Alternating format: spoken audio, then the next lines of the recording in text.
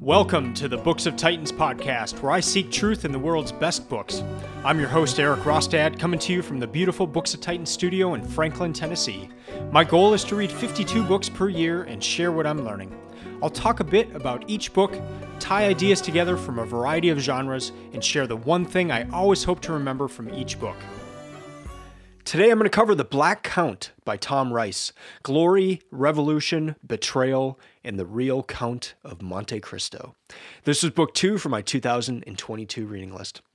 In my hand, I'm holding my copy of The Count of Monte Cristo. This is one of my most beloved books, and when I open the front cover, I like to write in my books, and in the front cover I wrote this: Athens, 2000, November 13th, 2000.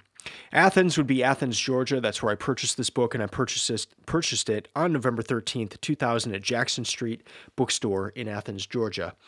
That store no longer exists, but when it was there, I frequented it often. I loved that place and was very sad to see it go. On that front cover, though, I also wrote the 2 times I've read this book. The first time was in December of 2000, and the second time was in January of 2003. And I didn't realize it at the time, but I was actually reading the abridged version of this book. And the unabridged version is quite long. And one of the reasons I found out in the book that I read that I'm covering in this episode was that the author, Alexander Dumas, was paid by the line. So that may have given him a little bit of an incentive to make it a tad longer. But there might be another reason why that book is so long, the unabridged version is so long. And that's because a lot of the action in The Count of Monte Cristo was inspired by someone the author knew. They actually had the same name, and that's because this someone was his father. So just a quick note for this episode, I'm going to call the author of The Count of Monte Cristo, I'm going to call him Alexander Dumas. That's what we know him as, so he's Alexander Dumas. To distinguish him from his father, who had the same name, I'm going to call his father Alex. So again, the book that I'm covering today is about Alex, his father. And he's the topic of the book, and this book is a Pulitzer Prize winning book. It won the 2013 prize for a biography. So here's the setup. The author Tom Rice is seeking to learn more about the family of Alexander Dumas and finds out about this safe full of documents about the Dumas family located in the town that Alex Dumas passed away in. And so as you can guess, he gets access to this safe, but it's only for a few hours, so he's got to rapidly snap photos of as many documents as he can, and this book is the result of what he learned from those documents. And here's what we learn. Alex Dumas, the father of the famous novelist, was the mixed-race son of a white Frenchman and a Saint-Domingue slave. He was born in Saint-Domingue, and Saint-Domingue in French is Saint-Domingue, which is what we know as Haiti today. And so this was probably the worst place you could be a slave in the world at that time. And that is a bold statement, but what the author states in this book is most slaves only lasted a few years in this French colony. And that's just how the system was set up. It was full of sugar plantations. The weather was very hot, and slaves would only last a few years. That it was just that brutal. And you can read a lot more about those horrible details in this book. But Saint-Domingue was a French colony, and during the time, the French were starting to think about the rights of others, including people of color. And so when Alex grew up in Saint-Domingue, the author, Tom Rice, says that it was probably one of the best places in the world at that time to be of mixed race. There was an entire town, Jeremy, which is the name of the town, that included a number of mixed race people, and so it was just it was a town that was accepted. There was a strong culture there, and it was just one of the for Alex to have grown up there. It couldn't have been much better for him as a mixed race child, even though the brutality of slavery in that same colony was so horrid. So at 14 years old, Alex traveled with his father who, in just a craziest story, his father sold his wife and 3 other children to get the money to go to France with his youngest son, Alex. So they go to France, and when they get to France, his father just lavishes on him every advantage of learning and advancement possible. This included an education in the classics. It included swordsmanship with like the best guy you could have gotten to teach that. And then he also had an apartment in Paris. So his father's status made him a count. In the year is 1776 when they get back to France. And at this time, there's probably no better place in the world, better for a man of mixed race than here. So for the first 14 years of his life, he grows up in kind of the best situation possible for someone of mixed race. When he turns 14, he goes to France, and now he's in a place that is also probably the best place he could have been at that time for a mixed race child. He's also 6'1" and is said to resemble a centaur. So he has the physique of a god. And so whenever he walks around, he probably looks like Schwarzenegger. And everyone looks at him. I mean, it's stunning to see. First, there's not a whole lot of mixed race people walking around in France at the time. And then he's built like a god. So everywhere he goes, he stands out, but not just for those reasons. He stands out for his skill as well.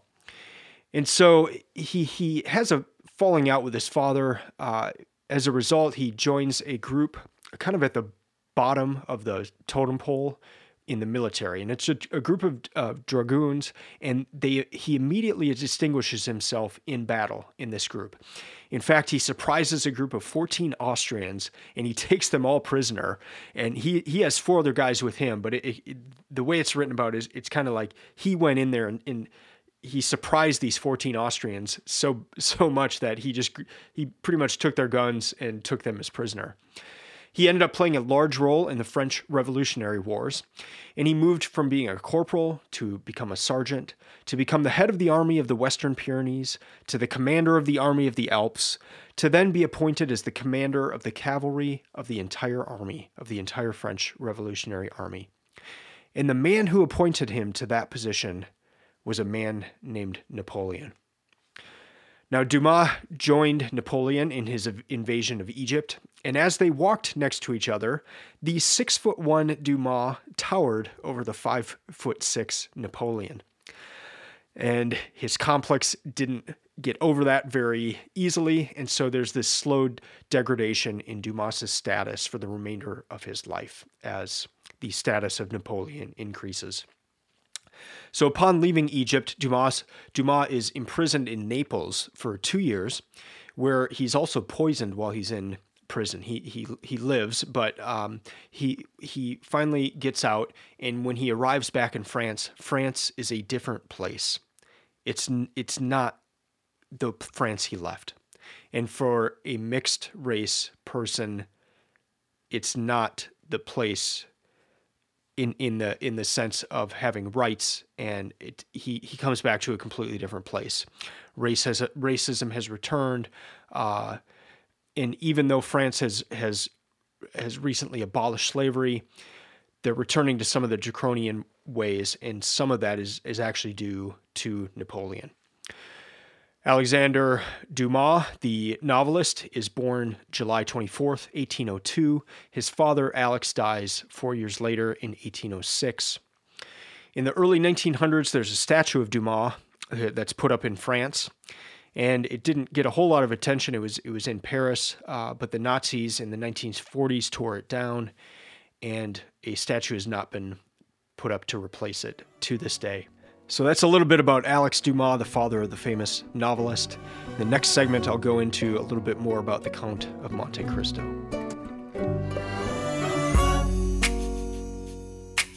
Well, if you've read the Count of Monte Cristo, you probably noticed some similarities in the story that I just shared to the famous novel. And it's no accident. Dumas did not invent these things out of thin air. His father was the hero, and his father lived these stories. So Dumas spoke often with a man who knew his father well. So he heard these stories when he was a child. He would sit at his father's lap and hear these stories. But his father passed away when he was 4. And so he ended up hearing a lot of the other stories of his life from a dear friend of Alex's. So I love books like this. I love when you follow one person through an important part of history, because you learn a lot about the history surrounding this person's life. And in this book, I learned a ton about Saint-Domingue. I learned a lot about the French Revolution. I learned about the good and the bad of Napoleon and the thrilling life of Alex Dumas, and how that life resulted in one of my favorite books of all time. In fact, there's a small island off the coast of Saint-Domingue, and it's right near the border of Saint-Domingue and Santo Domingo. And Santo Domingo was a Spanish colony, and then Saint-Domingue was the French colony. And there's this island, and it sits right inside the line of the Spanish colonial waters. And it's an island that Alex's younger brother, Charles, would use for smuggling operations. The name of that island is Monte Cristo.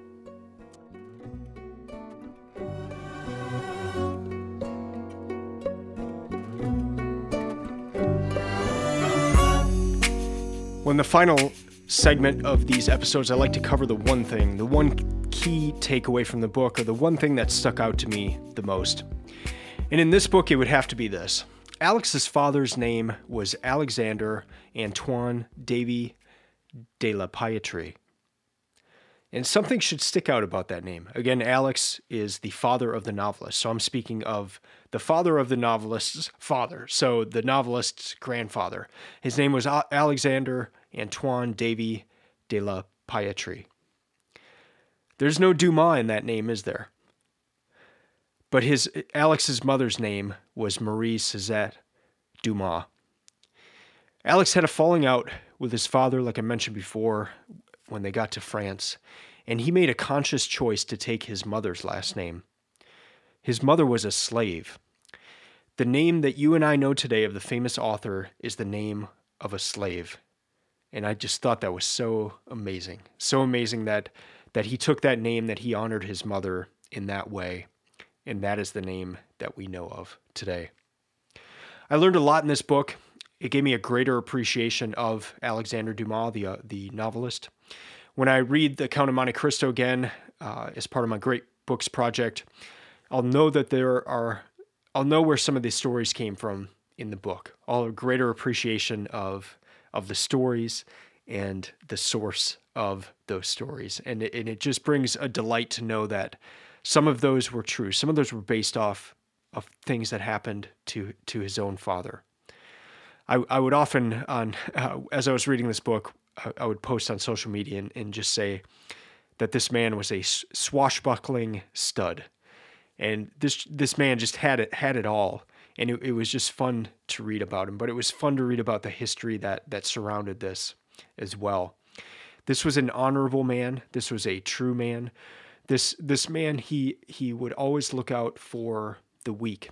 And so as he's leading these military expeditions, a lot of the other groups of fighters would take advantage of the villagers or the people they came upon. And he was always careful that his men would treat others with respect, whether they were on the other side or on his side. And ultimately, he was a man who grew up amidst the horrors of slavery to eventually fight for freedom. I recommend this book, especially if you have enjoyed The Count of Monte Cristo, if that is a favorite book of yours. This book just adds so much light to that. It adds so much texture, and you will learn a lot about a lot of different things in this book. So I highly recommend it. That's going to do it for this episode. Thank you for listening. I'd love to hear from you, especially if you are a Count of Monte Cristo fan. I'd love to connect with you. So you can email me at eric@booksoftitans.com. You can also follow Books of Titans on Instagram or Twitter. And my website is stock full of resources to help you find the best books and to create your own reading list and reading project. I'll be back next week to discuss another book for my 2022 reading list. So until then, keep reading, keep learning, and keep listening. I'm out.